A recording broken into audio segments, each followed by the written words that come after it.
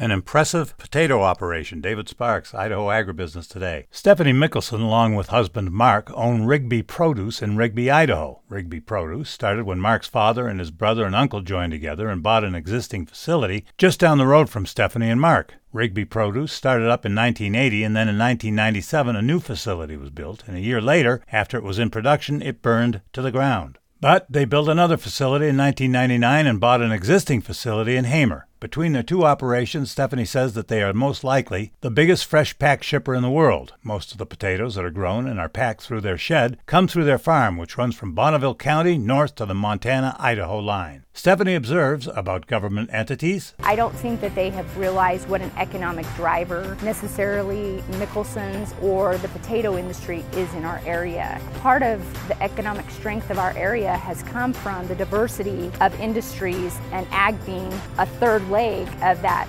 economic stool that holds up this area. Our facility across the street, which is where we take our potatoes that aren't good enough to go into consumer packs or into cartons, we process into a refrigerated mash product that people would get when they go to Chili's or Applebee's, those kind of stores. And that's their mashed potato selection actually comes here from Idaho. Up until a few years ago, those potatoes were coming out of the Midwest and out of the East Coast. David Sparks, in association with the Ag Information Network.